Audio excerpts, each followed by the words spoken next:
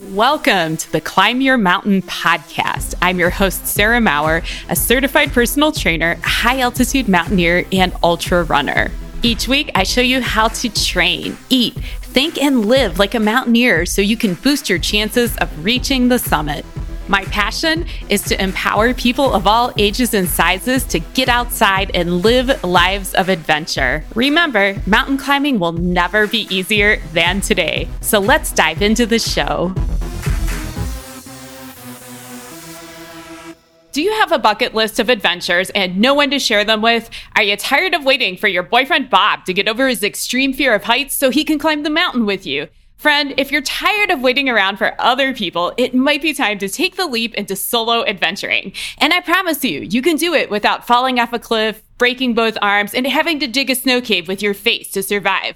In today's episode, we'll take a look at some common objections to solo travel and burn them down. Ready? Let's do this.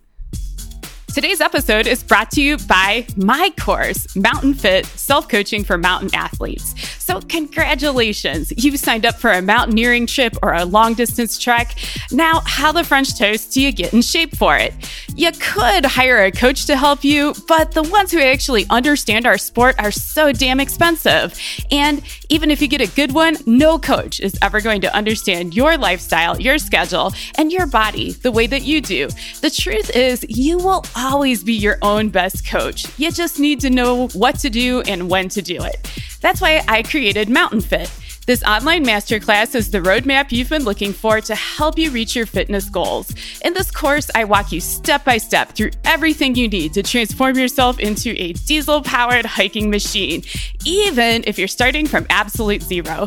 By the end, you'll know how to assess your fitness level, write a training plan that gets results, and choose the best exercises for your goals. And if you need a starting point, I've included 40 weeks, that's 40 weeks of training plans you can adapt for your own season. So stop wasting thousands of dollars on Tracy, the big box gym trainer who has never hiked a day in her life. Learn how to train yourself with Mountain Fit. To check it out, just click the link in the show notes. Hope to see you in there.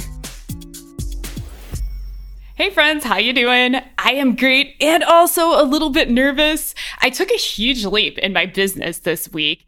I'm actually hiring my first person to work with me, and it's going to be a virtual assistant. So they're doing things like working on the social media, helping to put up the show notes for the podcast. And it is helping me realize how completely frazzled and overworked I was now that I'm setting up the systems for her to work on. I'm like, how did I live like that? So even though it's a huge investment, it's also really exciting. I'm wondering what I'm going to do with all this free time. I'm almost a little nervous about it. I'm like, I have to do something amazing, right? But I really think that sometimes just having free time and spaciousness and time for your mind to kind of dream and create is so important to you. So maybe I won't do anything amazing right away. We'll see. I really feel like it's going to be such an amazing and good thing for me. So let's talk about something that could be an amazing, good, and life-changing thing for you. This is taking your first solo adventure trip, or if you've done it before and just maybe haven't enjoyed it so much, getting more comfortable with adventuring solo. And this topic came up for me this week because I actually just signed up for a solo adventure.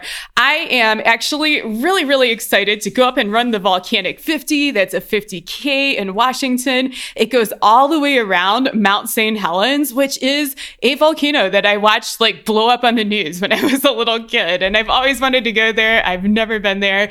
And isn't it amazing that there's a 50K around it that I can run? So it's kind of been on my ultra running bucket list. And I finally decided this was going to be the year I have to pull the trigger because, no more waiting around. I've kind of been asking people, I'm like, hey, who wants to do this? And no one seems to want to go up to Washington and run around an amazing volcano with me. So you know what? I'm going to do it on my own.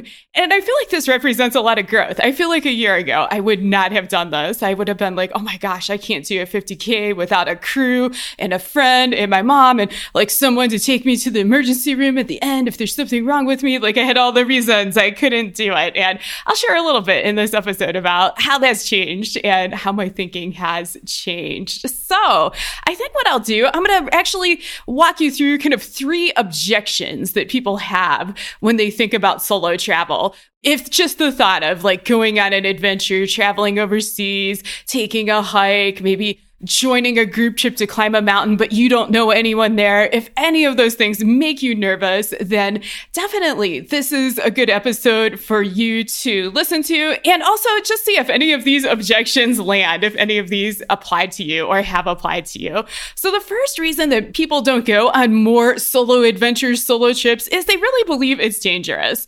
And objectively, to some degree, they're right?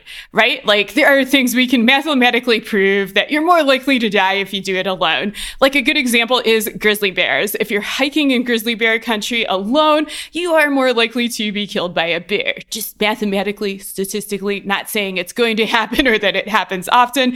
And interestingly, bears, they rarely attack groups of more than 3 people. So is it more dangerous? Yeah, like in the mathematical sense, we have to say yes. However, I want to kind of break this down a little bit for you because I think it's a little more complicated than that.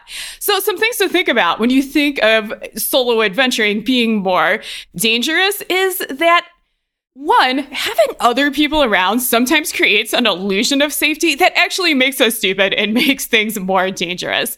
This comes up a lot in avalanche science, in avalanche training. You look a lot at group behavior and how the attitudes and the behavior of other people impact you as an individual. And one thing they find is that being with a group actually can make you more likely to die in an avalanche because you have this illusion of safety. Maybe you see the other people walking into dangerous territory and you feel like it's safe to go there. When maybe if you were by yourself and you know something about avalanches, you might look around and be like, hell no, I am not going there. But it's harder to say no when other people are doing it. And it's easy to just be like, well, if they're doing it, it must be okay. Like our brains are kind of lazy like that, right? We just really at times like to follow the herd and not think for ourselves. So there's one example of how being with other people, it's more dangerous. Another example that happened to me. Only time I've ever been mugged in my life.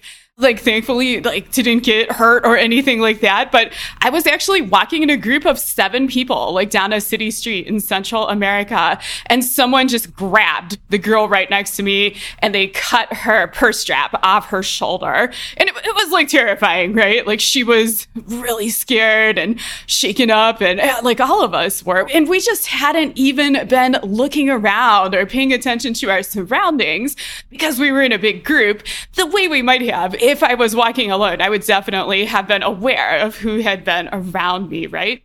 Another way to think of solo adventures and danger is that it's also dangerous to not do the things you want to do. And when this is so true, when we look at human psychology and study people that are at the end of their lives, when they're asked, like, what do you regret the most? Dying people always talk about the things they didn't do. They very rarely talk about, oh, I shouldn't have married that bitch back in 1984. Like, what a mistake. They're like, oh, I wish I had proposed to my girlfriend, or I wish I had gone on the trip, or I wish I had done the thing that I really wanted to do. Because now I realize that I'm out of time. Like, time doesn't last forever. And it's really interesting. On Amazon.com right now, I was just watching Dead Poet Society, which is one of my favorite movies from high school, college, and it's got all those Ethan Hawke and all those boys that were so cute back then. But one thing I love about that movie and still love is just how existential it is and how it's just like seize the day and all about like living now and living your passion and trying to inspire these young men who were like in this environment that it was very much like about duty and becoming a doctor, becoming a lawyer. And like one of the poems they read is by Thoreau. And I think it's really applicable here. So I'm going to read you a little bit right now. And it goes like this. It goes, I went to the woods because I wanted to live deliberately, to confront only the essential facts of life and see if I could not learn what it had to teach, and not, when I came to die, discover that I had not lived. And now I'm crying. Someday I'm going to do a podcast where I don't start to cry. I'll like talk to you guys about stuff I feel really passionate about. So we're going to leave that in there.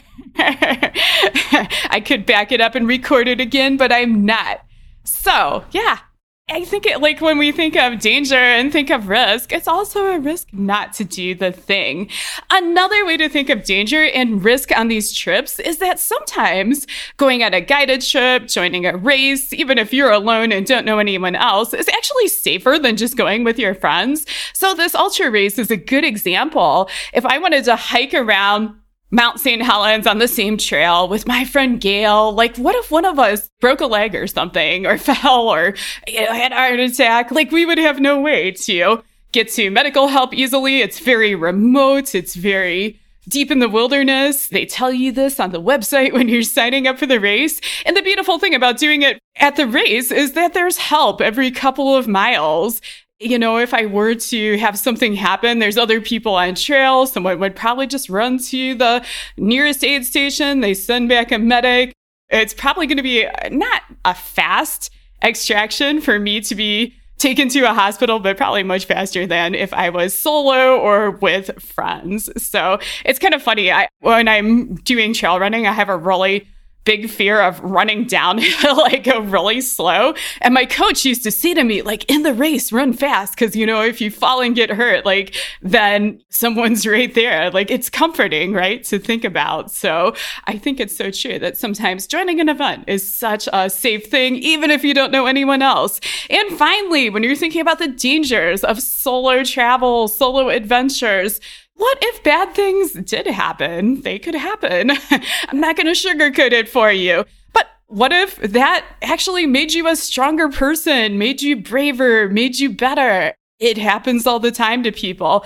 I actually had an experience a couple years ago where I was backpacking in Italy and I was camping and hiking up in the mountains near my campsite. And I actually fell and broke my arm while I was solo hiking. I was about 2 hours from getting back to camp, walking all downhill, thank God. But it was kind of technical terrain and it was horrible. Like there was parts where you had to hold on to a cable because there was a lot of exposure. So I actually at one point like threw my backpack off a cliff and then used like my one good arm to go down the cable.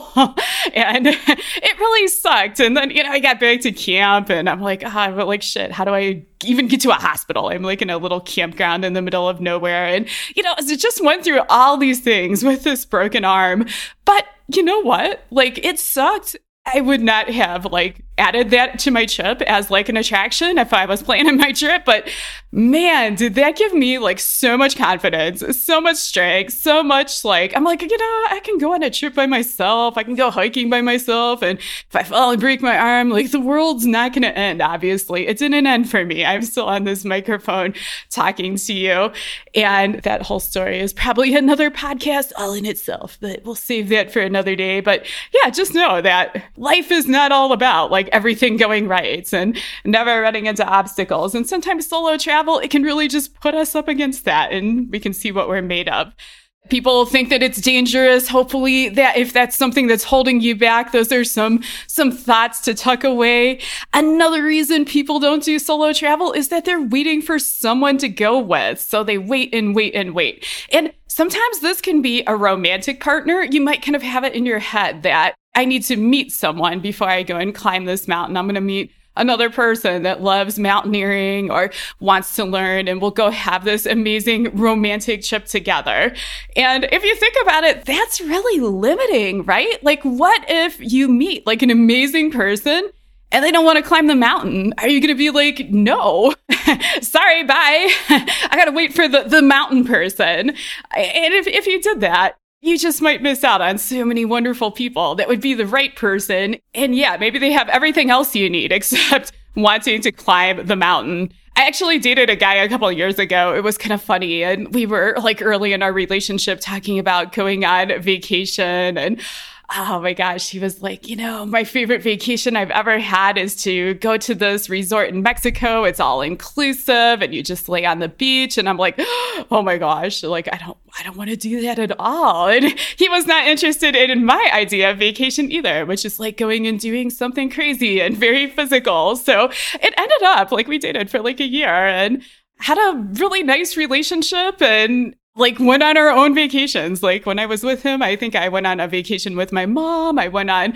vacations by myself. I went on trips with friends and he did his own thing. And then when we were together, we weren't like torturing each other about like vacation and trying to manipulate each other into doing the things that we wanted the person to do. Because, you know, we kind of had that taken care of on both of our ends so we could focus on stuff we both like. So I feel like if there's something that keeps you waiting, really take a look at that and take that apart and see if that really makes sense. I mean, you might be never going on that trip if you're waiting for the perfect person that's going to be like, oh yeah, I want to pay thousands of dollars and invest in all this training just to do that with you. I don't know. I mean, maybe you might. Like, who knows? Life is strange.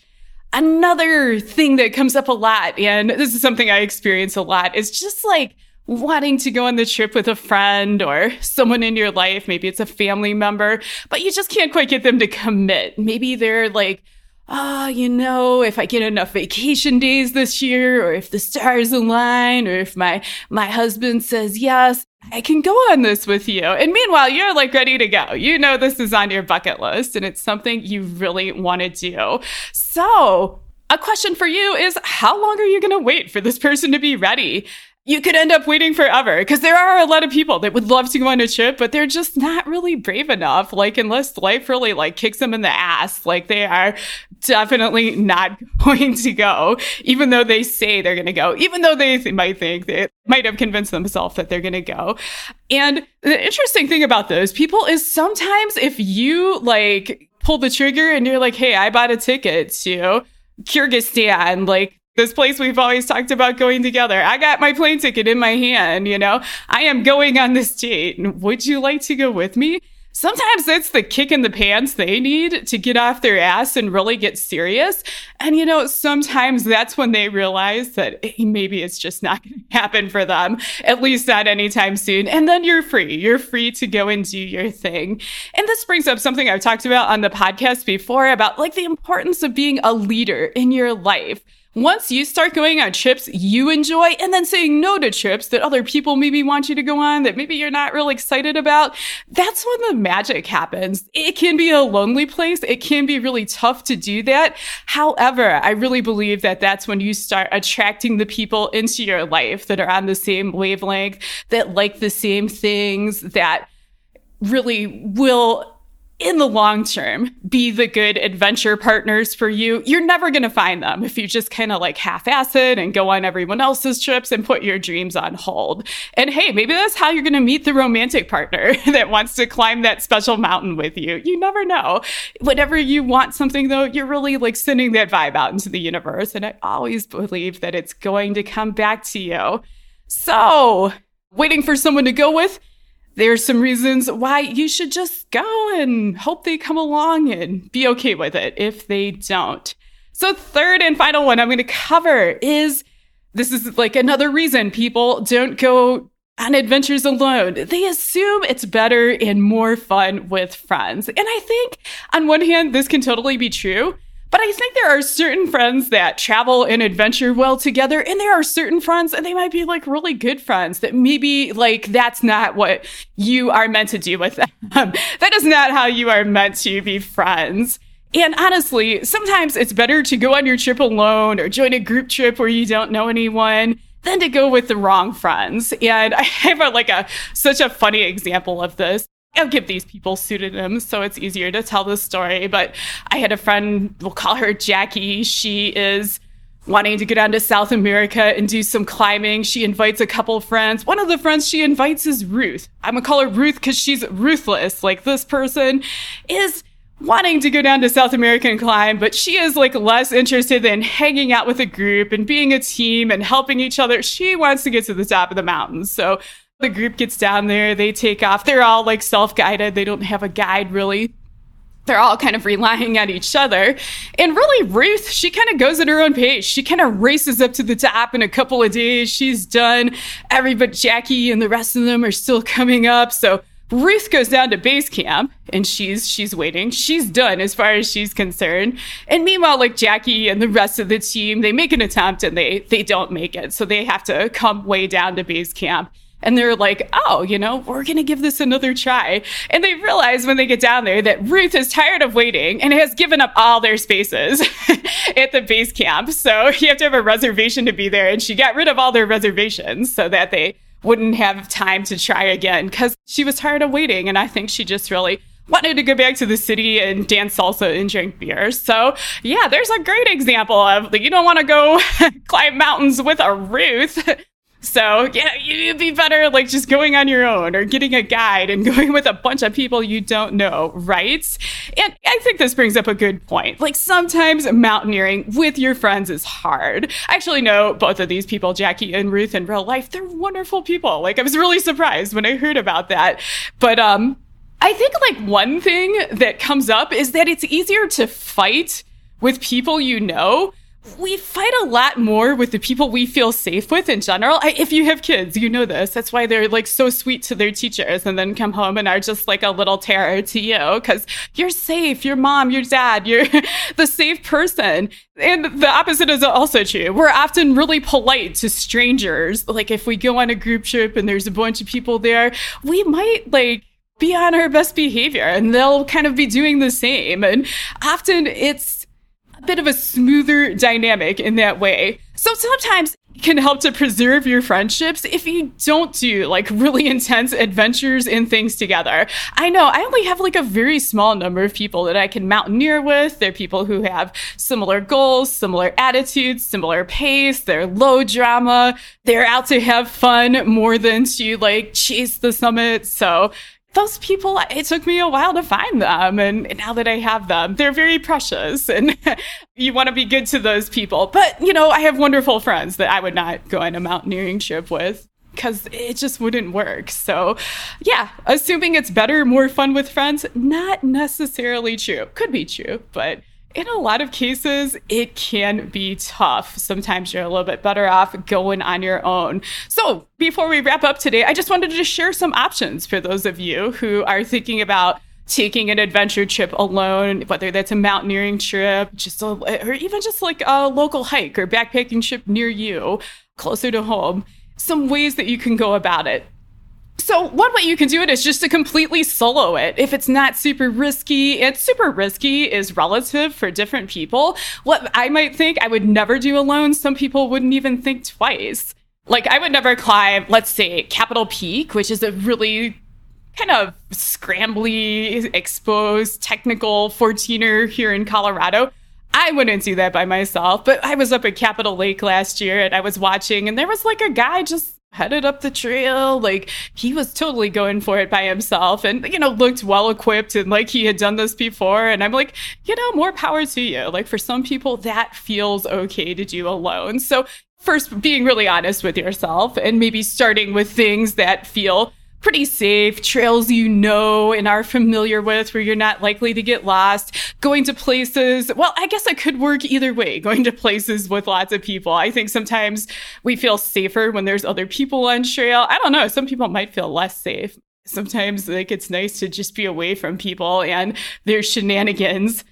But yeah, if you do decide to do that, make sure you just have a good safety plan. Someone always knows where you are, when to expect you back, what to do if you don't come back. It's also good to carry something like an inReach, a spot, a satellite beacon, so that in case there was an emergency and you didn't have cell phone service, you could always summon help.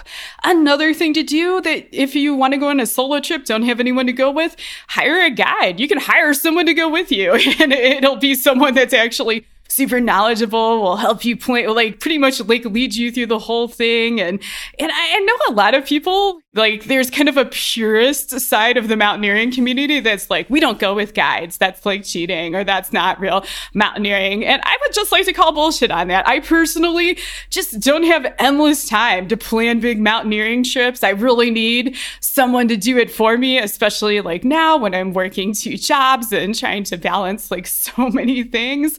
And also having a guide just reduces the cognitive load. You're not having to route find and make all the decisions and think about all the logistics. You just kind of show up. The guide takes you on this wonderful adventure and it feels like a vacation. So certainly I would not write that off no matter what other people say or what you read on the internet. Going with a guide, it still counts. It's still going to be an awesome time and still going to be a challenge. And last thing you can think about is joining a group trip. And this is often the most cost-effective way to do it, especially if it's something like climbing a mountain, going on a long trek that's like really somewhat expensive to hire a guide to be with you the whole time by yourself. And you'll be probably on there with other people you don't know. But as we mentioned, often those people will be really supportive and everyone will usually to some degree be on their best behavior, like more than they would be with, people they feel really comfortable with. And I found on these trips that often you form like the most amazing friendships. This is the start of that being a leader and attracting the right people. Going on a group trip, you're like opening yourself to meeting those people because that's the kind of people who are going to be there with you. And kind of the other flip side of group trips, which is really nice, is if you don't like the people or say you poop your pants and do something embarrassing, say you like lose your cool and like yell at someone and have a fit. And then like later you feel so much shame. You know what? Like you never have to see those people again. They're like gone. Like if you don't want to talk to them, you can just kind of let them like fade into history and just get on with your life, and hopefully not poop the pants next time. But yeah, it's so strange to end an episode on the subject of pooping your pants, but there you go. That's kind of where it ended. So that's where I'm going to leave you. And I'll just say,